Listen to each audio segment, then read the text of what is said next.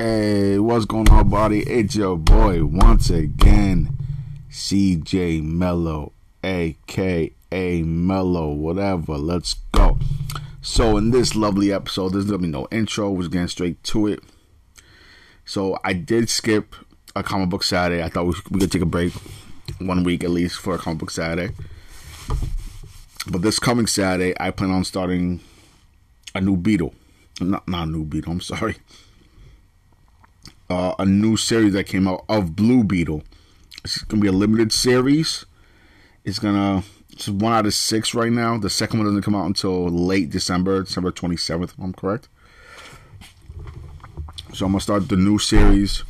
I think it's one a month. So basically the next 6 months, I'm reading about the new Blue Beetle comic and stuff.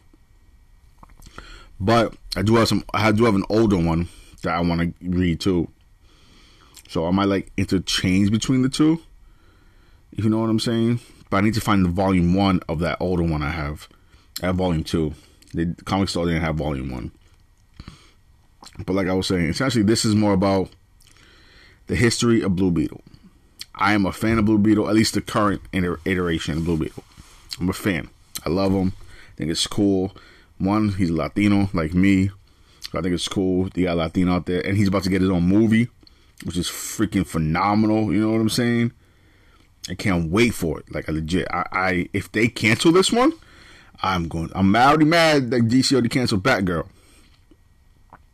And I heard they might be canceling Supergirl next. So, yo, Blue Beetle better stay in lock. I swear to God, I'm bug out if Blue Beetle disappears on me. Please don't. But essentially, this is going to be like Blue Beetle 101. I'm be real with you. I'm reading this off the DC website. This was done in May of 2017. Okay. I love the costume of Blue Beetle. I like how Blue Beetle is now. But I don't know all the history of Blue Beetle. So essentially, I'm learning with y'all what I'm about to read now. You know what I'm saying? But let's just get right into it, though. All right. Is confusion over Blue Beetle driving you buggy? You're likely not the only one. In our latest DC Comics 101 feature, we introduce you to 3 very different men who have worn the distinct blue suit. All right. Legacy can be a tricky thing for superheroes, especially the ones that got their start back in the Golden Age. Take, for instance, Blue Beetle Jaime Reyes has found himself with let's be generous and call him a mentor, in quotes, in Ted Kord. Ted, you see, was also Blue Beetle at one point in time, except not all the sort of Blue Beetle Jaime is now. Now, in Spanish, it's spelled Jamie. In English, if you say it in English, it's Jamie, but in Spanish, we say Jaime. Jaime sounds better. Anyways. Even weirder still, Ted's not the first person to hold a Blue Beetle mantle. And the man before him didn't really look all that similar to either of the Beetles we know today. In fact, stand all 3 classic Blue Beetles up next to one another, and you really have to squint to see any resemblance, despite the fact that they're all directly connected to one another in more ways than one. Don't worry. What the Blue Beetle family tree lacks in sense, it makes up for in overall enthusiasm. Mostly. Jaime might beg to differ on that one, but who could really blame him with everything going on in El Paso these days?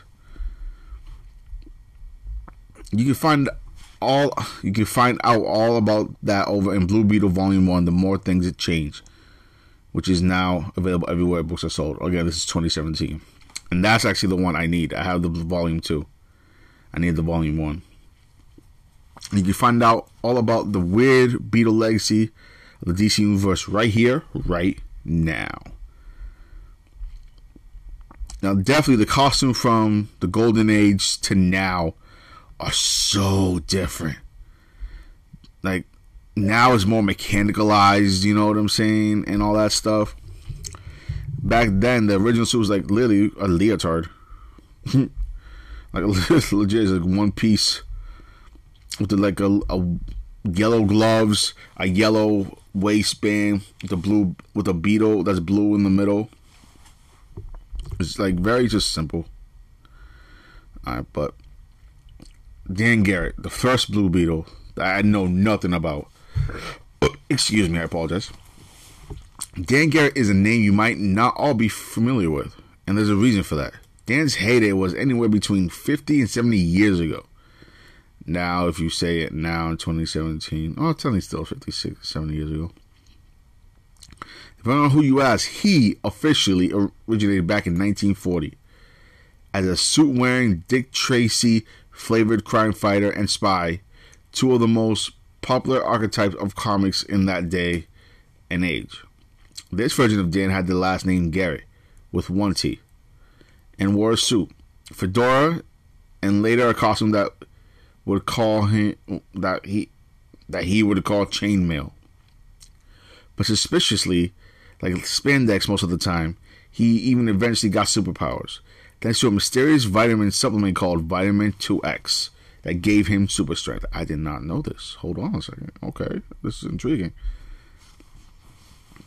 Right now I'm gonna read two comic strips or two panels from his Dan Garrett's one of Dan Garrett's comics. It says, two simple magic words, and by the power of his mystic scarab, Dr. Dan Garrett was instantly transformed into the legendary hero called the Blue Beetle. Using the awesome array of superpowers at his command, the Beetle lay waste to my uncle's robot army. I was trying to go old school with that. You know how they used to do old school comics over the radio? That's what I was just trying to do. Alright, back to his history. Eventually, the publication rights to Dan Garrett were purchased by Charlton Comics in the mid-1960s, and he was given a pretty thorough rework, which included inexplicably adding the second T to his last name. This is where we start seeing a Blue Beetle we might recognize down the line start to develop.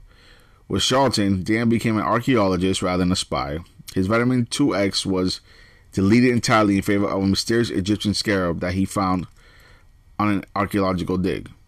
The scarab would transform Dan into the Blue Beetle and give him superpowers with the magic word Kajida. I don't know if I'm saying that right.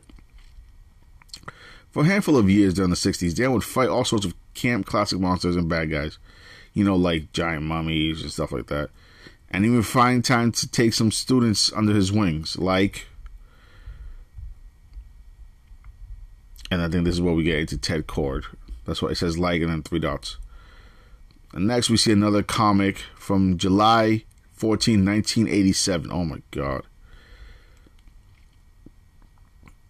So it says I was born in January of 87. So I'm like a little older than this comic that I'm looking at. But this is the suit that I'm seeing here. I believe is a Ted Kord suit. And this is the suit I know more of. Like definitely still like spandex-y, one piece. But the scarab symbol is more on his chest and his shoulders. He still has a belt, but it's only one. The middle of the belt is like a little bit yellow. The rest is blue. Yes, he does have a gun. He has like goggles that are yellow. So, but this is definitely more of the comic that I know, or at least the suit, Blue Beetle suit that I know more of, like I've seen more of. Right now we get into Ted Kord. Ted originated under Charlton in 1966 and was made to be a student of Dan's. He was a genius and skilled inventor who idolized his teacher's heroics, even though he had no powers of his own. Unfortunately, when Ted teamed up with Dan to investigate a mystery surrounding an army of androids, naturally, Dan sustained fatal injuries during a fight. Ted was devastated to be left without his hero and mentor, and vowed to take up the Blue Beetle legacy as his own. Even though he couldn't access the powers of Dan's scarab, he kept it with him, though, as sort of a lucky charm. Something that would come to serve him during DC's massive continuity shifting event Crisis on Infinite Earths in the 1980s. Through the crisis, Ted was pulled from his alternate Charlton Comics Earth and into the main DC universe, where he would stay for good. I'm glad they brought him in. He got a scarab ship and shit. There's a panel that says, "I thought he'd retired." That's funny. I gotta read that actually. I know I'm not trying to get off topic here. I gotta read Crisis on Infinite Earths again. I never actually read it. I just seen it on TV from the Arrowverse stuff. But I gotta read that. I heard that's a phenomenal freaking read. Continuity jumping aside, Ted retained his backstory with Dan, though the connection to the Scarab mostly faded into the background. Instead, Ted became sort of a brilliantly colored Bruce Wayne, using his money and his intellect to create all sorts of crime-fighting gizmos and gadgets like his iconic insectoid ship, the Bug Above, which, like I said, was a giant picture of a beetle ship. He'd eventually come to join the Justice League and form a close friendship with the time-traveling Booster Gold. Listen, if they make, like, I also don't know that, I just know Booster Gold is almost like a DC version of Deadpool in the sense of like comedy and stuff like that. Let's continue. More recently, Ted's given up most of his adventuring in favor of a more hands-off approach to his superheroics. After the Scarab resurfaced with a decidedly more sinister extraterrestrial twist and attached itself to a teenager named, and this is my boy right here. This is the story I know. This is definitely the suit. I love this suit. The black and blue definitely looks more alien-like compared to the first two iterations that we know. If you look online and stuff like that. So cool. I mean, I love Ted Kord's suit. Awesome suit. But this is Ted more like it. They made the Beetle more of a extraterrestrial being type of situation that it makes you do things you don't want to do. But since Jaime is so strong, you know, he's still learning out of the Beetle. He can control the Beetle in his own wits. And he can talk to the Beetle. You know, he sounds crazy when he talks to it, but that's fine. Most Latinos are a little crazy. It's fine. On to my boy, Jaime Reyes. I can't, it's gonna be a bitch to say this word. After the cataclysmic events of Infinite Crisis, Dan Garrett's old Scarab found itself newly re-energized and rocketing through space and time, only to land in El Paso, Texas, where unsuspecting teenager Jaime Reyes happened upon it. Except this time, it wasn't just a magical trinket that allowed a person to turn into the Blue Beetle with the correct magic words. The Scarab itself had been totally transformed. Poor Jaime just happened to get caught in the middle. The Scarab, seeking a host, attached itself to Jaime's spine and became completely impossible to remove. It wasn't without some advantages, though. Even if it was, well, kind of creepy if you think too hard about it. The Scarab formed a sort of neural connection with Jaime's body and would manifest all sorts of interesting technological abilities for him, including forming a full-on exosuit that allows him to fly and access any number of weapons. The Scarab also works as a computer, almost the same way as Green Lantern's ring would, and can translate and access Jamie's surroundings at will. So maybe not a totally raw deal, except Jaime didn't really have a say in whether or not he wanted to be a superhero. No matter what, that Scarab on his spine was not going to move. Luckily, Ted Kord was more than ready to step in and help him out. Despite of being pretty out of his own depth, together the two of them have been making some solid strides in discovering just what the Scarab is and, more importantly, what it wants. The problem is, they might not be the only ones looking. You can jump right into the latest chapter of the epic saga of the Blue Beetles by picking up Blue Beetle Volume 1, The More Things Change, by Keith Giffen, Scott Collins, and Romulo Fajardo Jr. Now available in print and as digital download. Again, this article was done on May 25th, 2017 by, I believe it says, Meg Downey. So, Meg Downey, good job. I love this. I love the breakdown. I did not know about that Dan Garrett was put into a spy. He took some pills to become essentially Blue Beetle in a way, and he had to say words to transform. That's actually cool. I like that. But I do like the fact that it sucks that it's like literally sucked into Jaime's back. But I do feel if they ever wanted to introduce a fourth Blue Beetle, one, I think it'll be of Native American descent. I don't know why. I just feel like that's where they would go. And two, they would find something would happen, like either the Beetle would feel like he can't be in Jaime anymore. He doesn't trust Jaime anymore, and he just gets off of him. But I feel like that would kill Jaime. because it's on his spine. Like, he fucked the beetle fucked the spine, so it's kind of fucked up. But tell me what y'all think. Like, this is a cool little small breakdown. Wasn't like overly done. I might do a couple more of these depending on what I read. I think this is really cool. Again, this is called DC Comics 101 Meet the Beatles. Again, by Meg Downey, excuse me. On May 25th, 2017. It was a Thursday when she put this out. So y'all hit me up. Tell me what y'all think. I think this was really cool. I might start doing a couple more of these, like early in the week, before I get into reading something about that character and stuff like that.